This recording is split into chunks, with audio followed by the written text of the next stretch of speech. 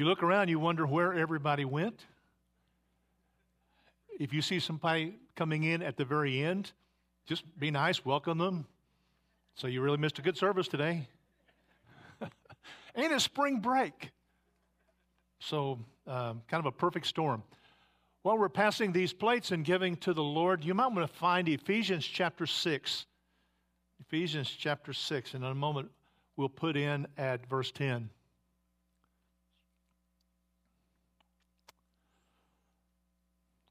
While we're finishing, if you saw the movie Forrest Gump, you probably saw him in that one scene where he's sitting on a park bench and he's talking to this nurse, and he looks down at her shoes, and he says, my mama said you can tell a lot about a person by their shoes, where they're going, where they've been. That's true. Have you noticed how many women and men have an obsession with shoes? You notice that? How many shoes do you have in your closet? Different kinds of shoes. Shoes are symbolic of more than just something we put on our feet, if you think about it. Think of Dorothy's red slippers, Wizard of Oz. Or think of Cinderella's gold slippers. Shoes mean something. There's a lot in the scripture about shoes.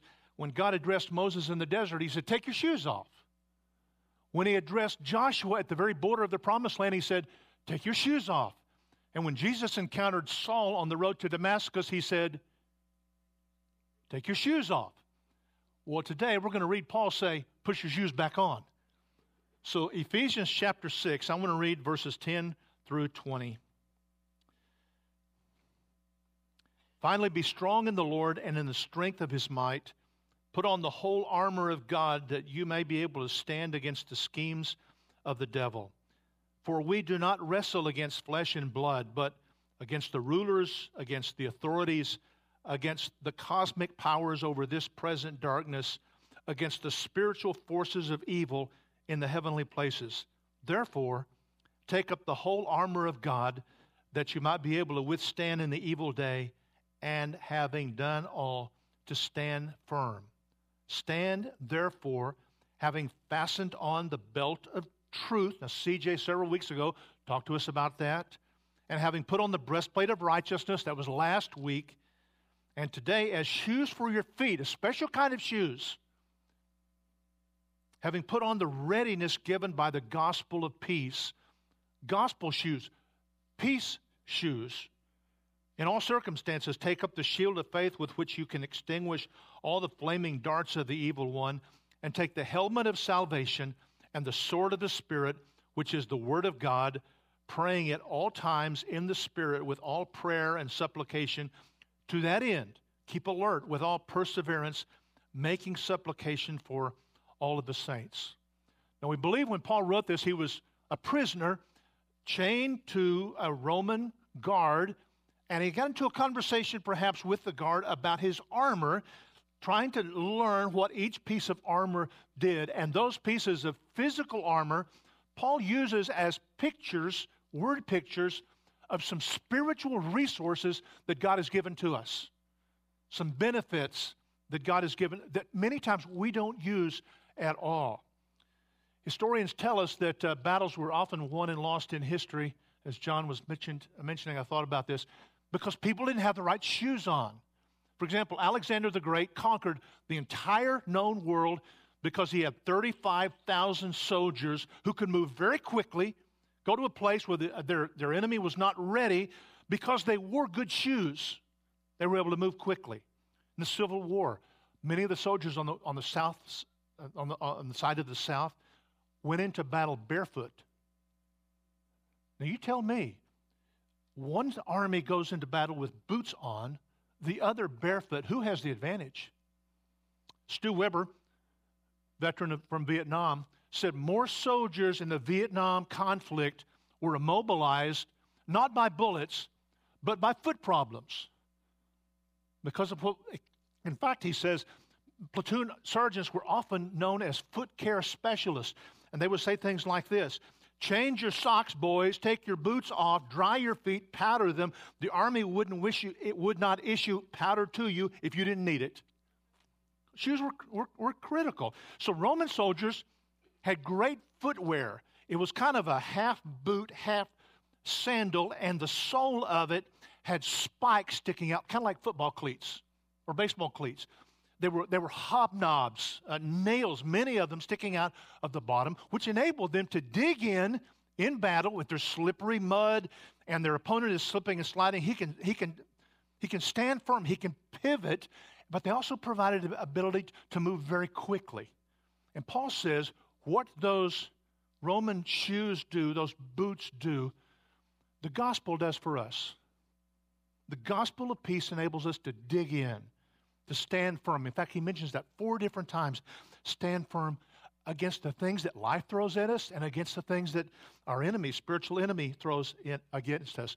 You cannot stand firm without a peace that comes from the finished work of Jesus. So those shoes the gospel enables us to stand firm. And he says the gospel equips us to go, to move, to advance. In fact, the gospel will take us to places where there's conflict and unrest, because the gospel has this unique ability to create peace where there's conflict. So think about those Roman shoes for a moment. They had to do 3 things. They had to provide traction. That's what those cleats were for, those knobs at the bottom. So a soldier would not slip, because if a soldier slips in battle, he could be hurt severely. He could be killed. So they provide firm footing, and they provided protection. In fact, the scholars tell us, the historical scholars tell us, those shoes had about 3/4 of layer after layer after layer of leather. Because often their enemies would put spikes in the ground about an inch above the ground, often hidden by leaves, that if you were walking and didn't have footwear that was provide for that, you'd step on it, you'd be immobilized. But those thick soles protected those soldiers when they wore these boots. Traction, protection, and mobility. They enabled them to move very quickly to different places. They had to be light, kind of like my Nikes right here, so they could move quickly. Think about what that says about the gospel, because Paul is saying what physically those Roman shoes are, the gospel is for us. The gospel gives us traction. The gospel enables us to stand firm, gives us stability, gives us assurance. A person who is at peace is calm, he's at rest, he's stable. That's what God calls us to, and the devil calls us to worry and chaos and anxiety. Peace means different things to different people, doesn't it? I wonder what peace means to you. How would you define the word peace? In Ukraine, it's an absence of war and the Russians leaving. For a mother of preschoolers, peace is a nap, right? The Bible uses the word peace 790 times, which means there is a kind of peace for every problem that we face. You name the problem, there's a biblical sense of peace for that. In the Bible, the word for peace means something more than just an absence of conflict or a ceasing of warfare. In the Old Testament, the Hebrew word is shalom. You go to Israel today, you pick up a telephone, someone says shalom instead of hello, and when you put the phone down, you say shalom. It's a greeting. The Greek word in the New Testament is irene. We get our name Irene from this, and both words mean wholeness, completeness, harmony, happiness, serenity. So the word for peace is a lot more than simply a ceasing of conflict. I want to read to you an email that I received, Ruthie and I received this last week from a very close friend.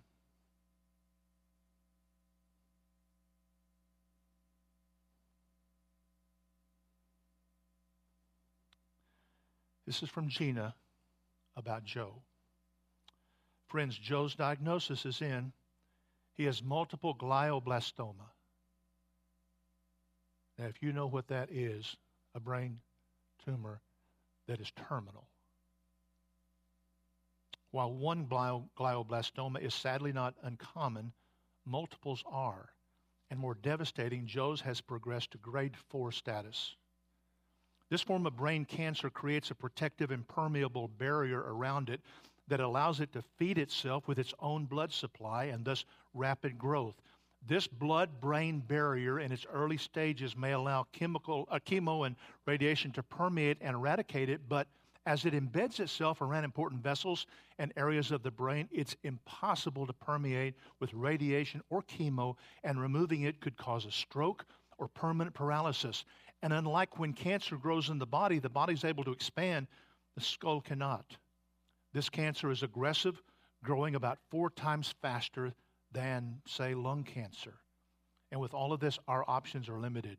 Not fighting at all is unbearable to even consider, and while radiation and chemo will not kill it, it may keep it at bay and allow us some time with Joe. Radiation and chemo treatments would not be any different administered in one place as in another. We're so grateful for Dr. Klimo and his ability to take time to teach us about this horrible disease. This has already wreaked havoc in Joe, affecting his balance, his peripheral vision, his bladder control, his speech, his mobility. These disabilities are far too difficult for us to go home and take care of him, which is why we're still waiting for a private room to open at the adjacent rehab hospital, where his biopsy scar will need 1 more week to heal before radiation can begin and he can receive intensive therapy with 24/7 care. After a week, we'll return home, where we'll receive assistance transporting him to chemo every day for 6 consecutive weeks while he continues therapy at home. This is what Joe chose. He wants to fight this, and we support him all the way. With all of this, now listen to this, with all of this seemingly horrific news, let me warm your hearts with the good news, the good stuff. Joe is not afraid. In fact, he understands this is the path he is to walk, and he is more at peace with it than you can imagine. His prayers are so full of praise and gratitude. They inspire and convict me at the same time. Now, Gina and Joe have been married only a year or 2. How could someone be so grateful for this? I've asked him that very question. His answer is simply that God doesn't see the suffering as we do, because he knows the outcome. Joe knows the plans God has for him are far more than those the world has, and he trusts in his Lord and Savior. She ends with this verse. I've told you these things so that in me you may have peace. In this world you will have trouble, but take heart, I have overcome the world. How in the world can a man with this terrible disease have peace? Well, he tells us. He says, because he knows the Lord and his Savior, and his hope and faith is in the work of Jesus on the cross. And Joe has not always been like this. There was a time when Joe was at war with God, just like every other person. That's why God sometimes seems distant to people. That's why sometimes he feels like a million miles away. It is because in our own state, normal, natural state, we are at war with God because of our, you say, well, why would we be at war with God? Because of what the Bible says, our sins. You say, well, how can that be? Let me ask you a question. How many sins do you commit a day? Let's say you commit 2 sins a day. Just 2 times a day. You don't love God with all your heart. You don't love your neighbor as yourself. You don't get angry. You're not selfish. You would be better than 90% of us if you only committed 2 sins a day. In a year, that's 740 sins.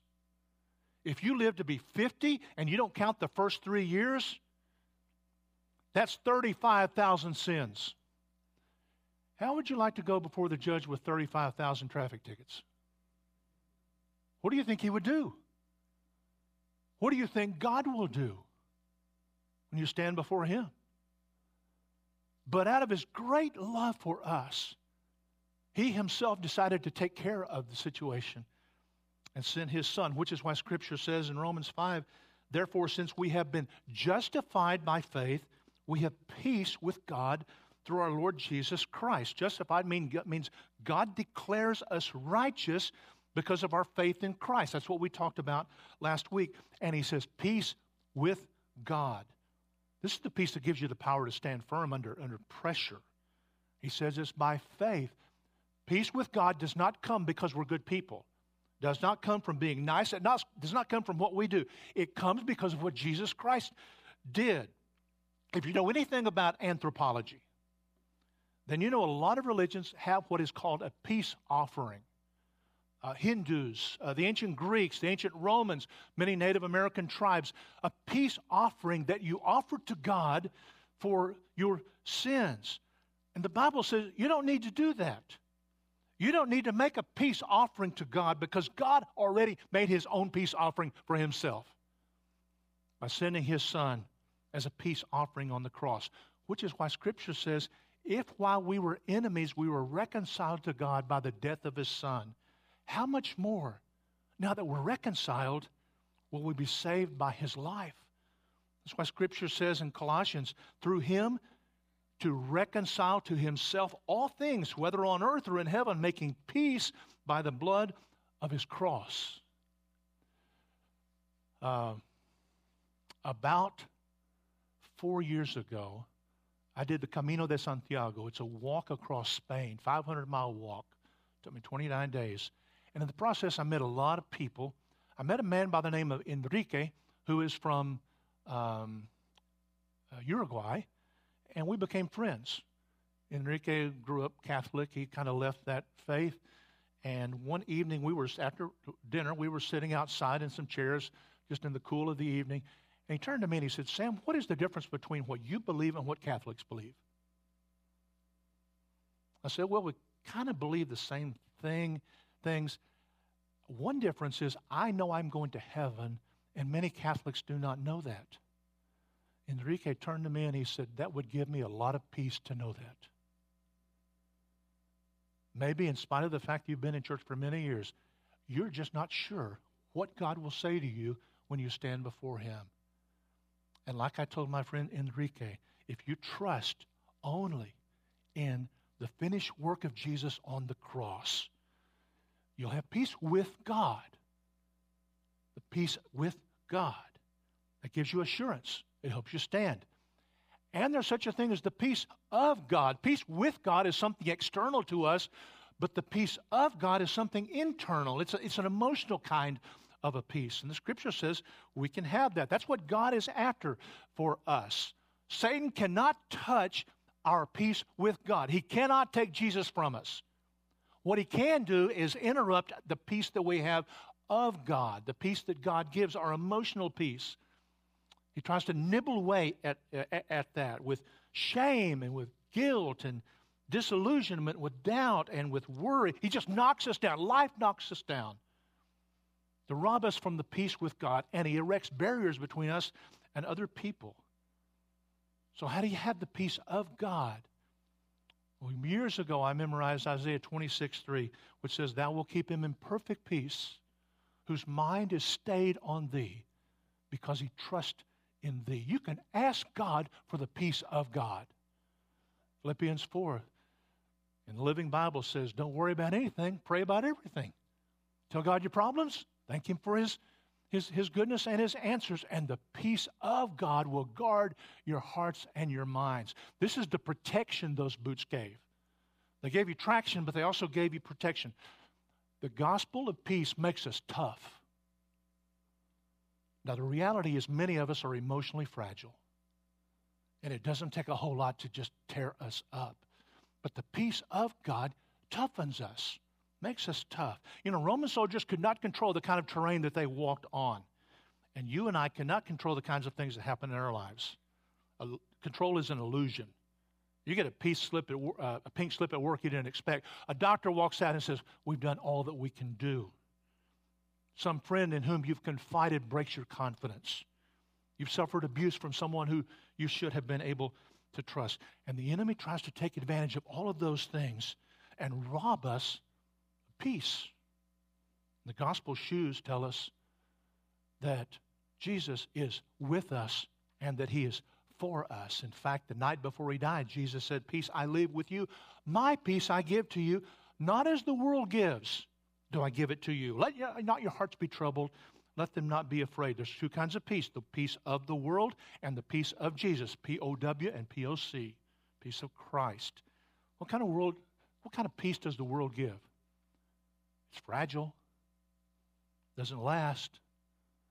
Our world would say, find peace in a pill or a friendship or a bottle or in Louis Vuitton purses or in entertainment or a relationship. There's a peace of Christ, a peace that Jesus gives that's very, very different.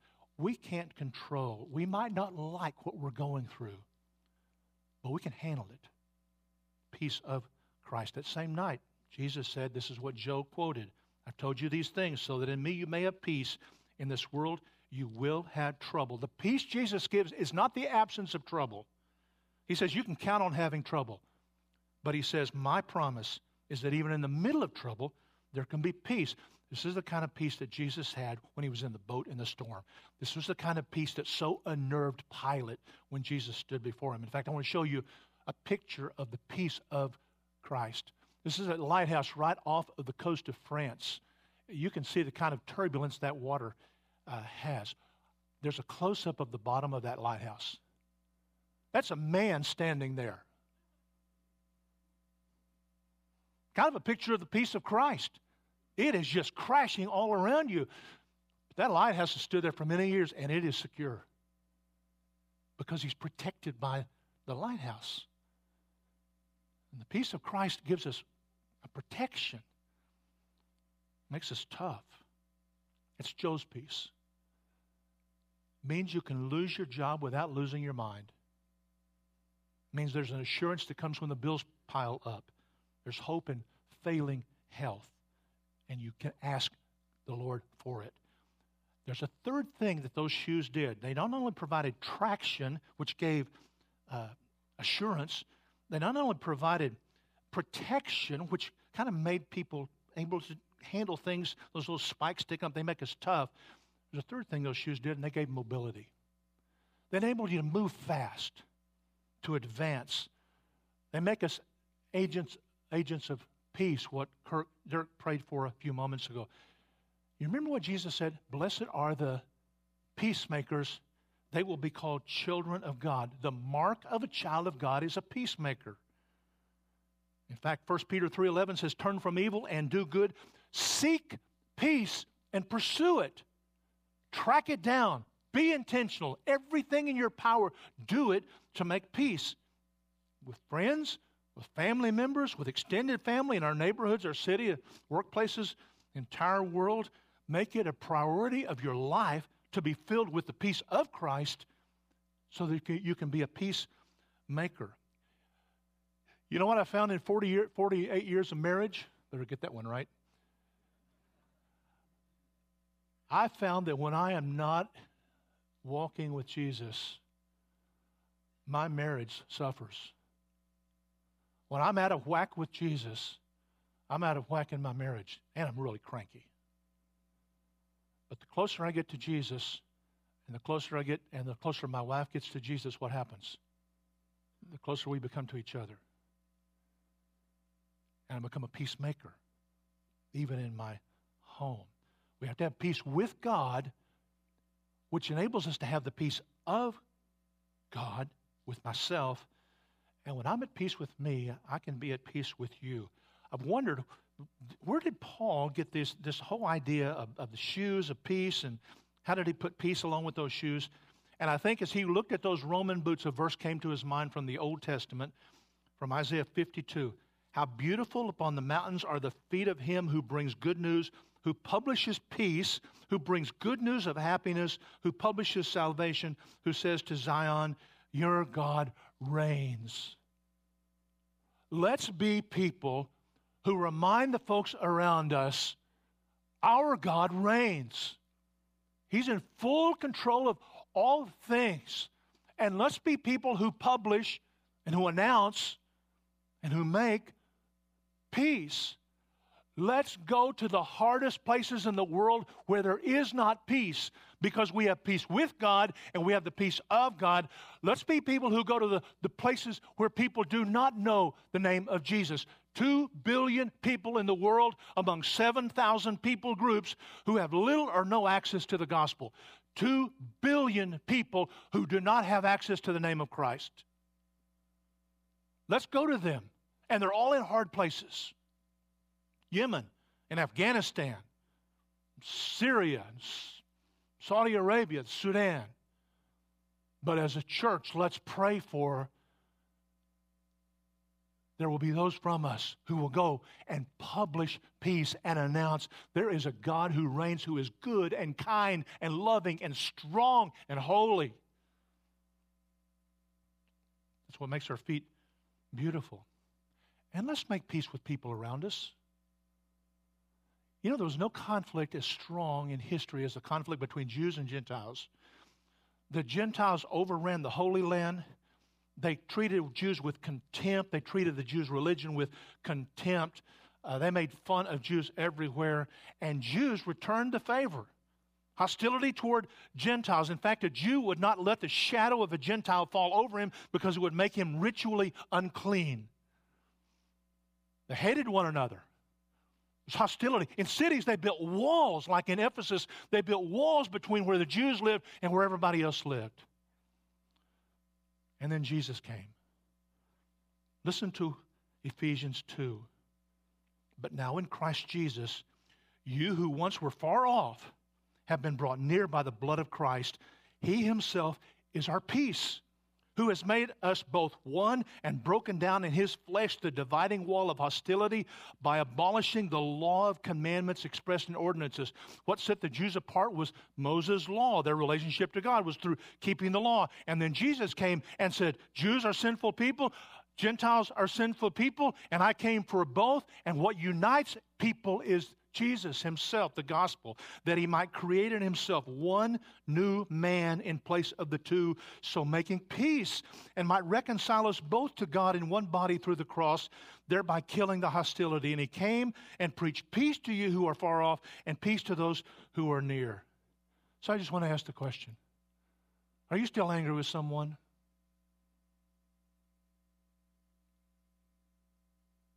Is there a relationship in your life that just continues to fester?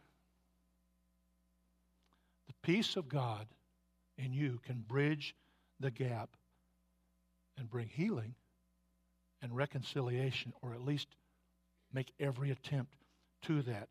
And when it does, you put Satan in his place and you cause people around you to sit up and take notice, because we're peacemakers. I want you to hear the story of someone who found the peace of Christ through someone who cared to go. So Oscar Rodriguez teaches at Laterno, I believe.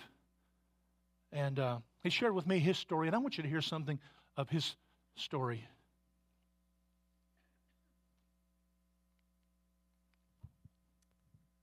Good morning. Romans 1:16 says, and I'm not ashamed of the gospel of Jesus Christ, for it is the power of God unto salvation. And I am a recipient of that gospel. I want to thank you this morning for being a missionary church, for believing in missions, for investing in missions. I'm going to briefly share my testimony as the other side of missions. It's wonderful that we have missionaries. I was delighted to hear them talk a couple of weeks ago. And we had a little chat with Pastor Sam. And he asked me, have you shared your testimony here? I said, I have shared it with someone else, but not in here. So thank you once again for doing what you do as a missionary church. I believe my wife Margie and myself are not here on accident. There's many churches here in town, and we feel the connection here in this church. How do I start? I have a couple of books that I've published on the transformation power of the gospel of Jesus Christ in my own life. But I can tell you one thing. This gospel of peace is more powerful than you can think of. It has the ability to transform a person, a community, and a nation.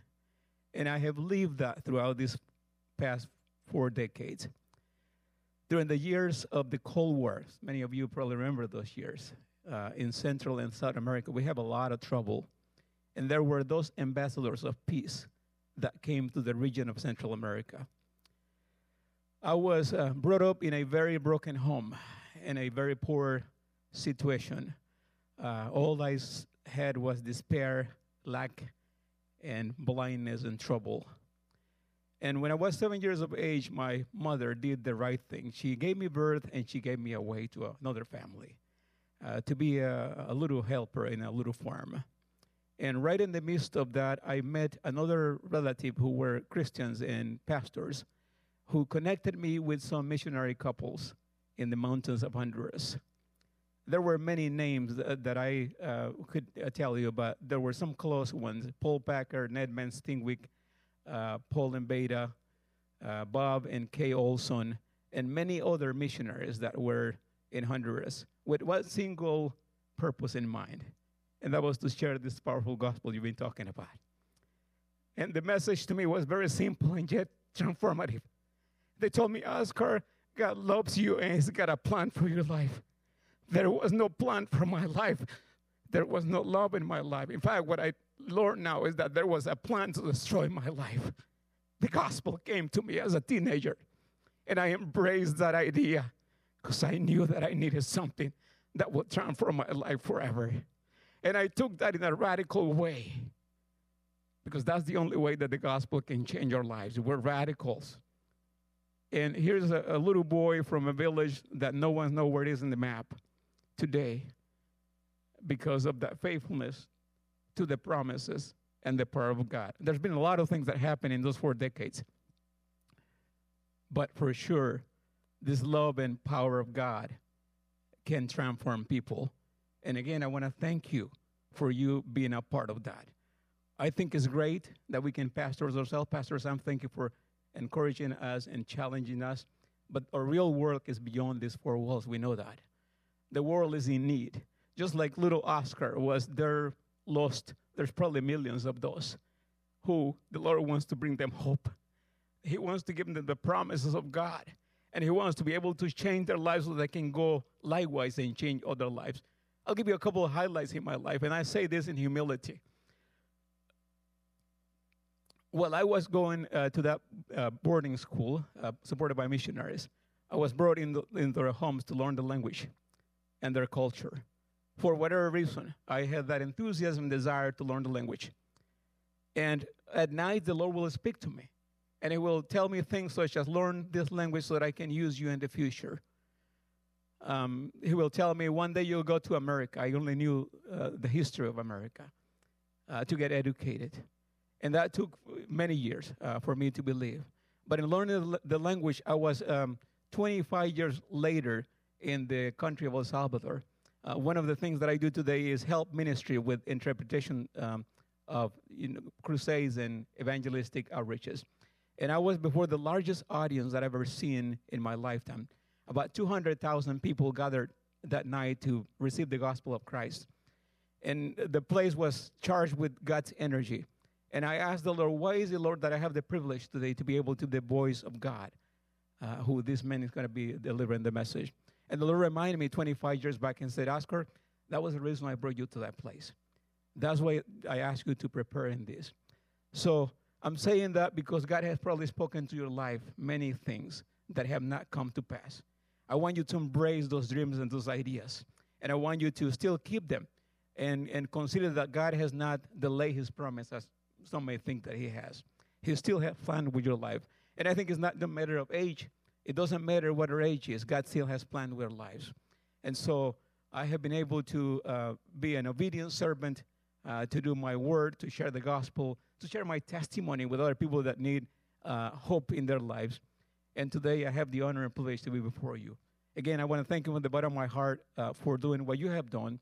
And I encourage you to continue to do mission work. It's such an important part of the work. The gospel of peace is the only thing that can change nations. Another highlight, how my dream came through about coming to America. You talk about peace. Congress and the people in the United States created a program during the years of the Cold War called Central American Peace Scholarships. And the idea was to identify young leaders from the countries of Central America. And the Lord selected me in that group. And I was able to come to the States as a peacemaker and be able to bring back my education so that I can contribute to bring a little peace and stability in the country of Honduras. So yes, this gospel of peace can bring peace to our lives. And our people improved as a consequence of many of us being educated and trained, went back to the country, helped, served, and now we're here serving our people, serving the Lord. Thank you once again for doing what you're doing. And don't stop doing it, no matter what your age is. I think it's time to move on and do more. I was impressed during the week of prayer, Pastor, the 21 days of prayer, with the scripture of Isaiah 43:19, which says, "Behold, I do a new thing." And I think this is for us. The Lord is willing and able to do something new. And we got to be able to open our eyes to what's new, Lord, that you want us to do. And for sure, he wants us to double efforts into reaching out to the lost people. So thank you so much for the opportunity. Thank you. I believe Oscar is a preacher, and he knows the peace of Christ. Aren't you tired of living without peace? Or you say, no, I'd really like another year of misery. That sounds good to me. How do you get peace? How do you get the peace of Christ? How do you get the peace with God? Take off your shoes, for one thing. Just like God, the Lord told Moses, told Joshua. What does that mean? It means you acknowledge you're not God. You stand before him, ask him to cleanse you. You acknowledge that he is the only hope of peace and a new life. You take off your shoes. And then you get at the feet of Jesus like Mary did. Remember that story? And she learned from him. And you get into God's Word and let it speak to you. You let Jesus wash your feet. It might mean that you shake the dust off your feet. That you say, that I've had enough of that. I'm not going to continue the conflict. I'm not going to continue this. You shake the dust off. And then you put your shoes back on. I say, Lord, here am I. Use me in whatever way you can use a saved sinner like me. I'm available. Just open the door and I'll go through. Just like what Oscar said. Would you bow your head in prayer with me, please?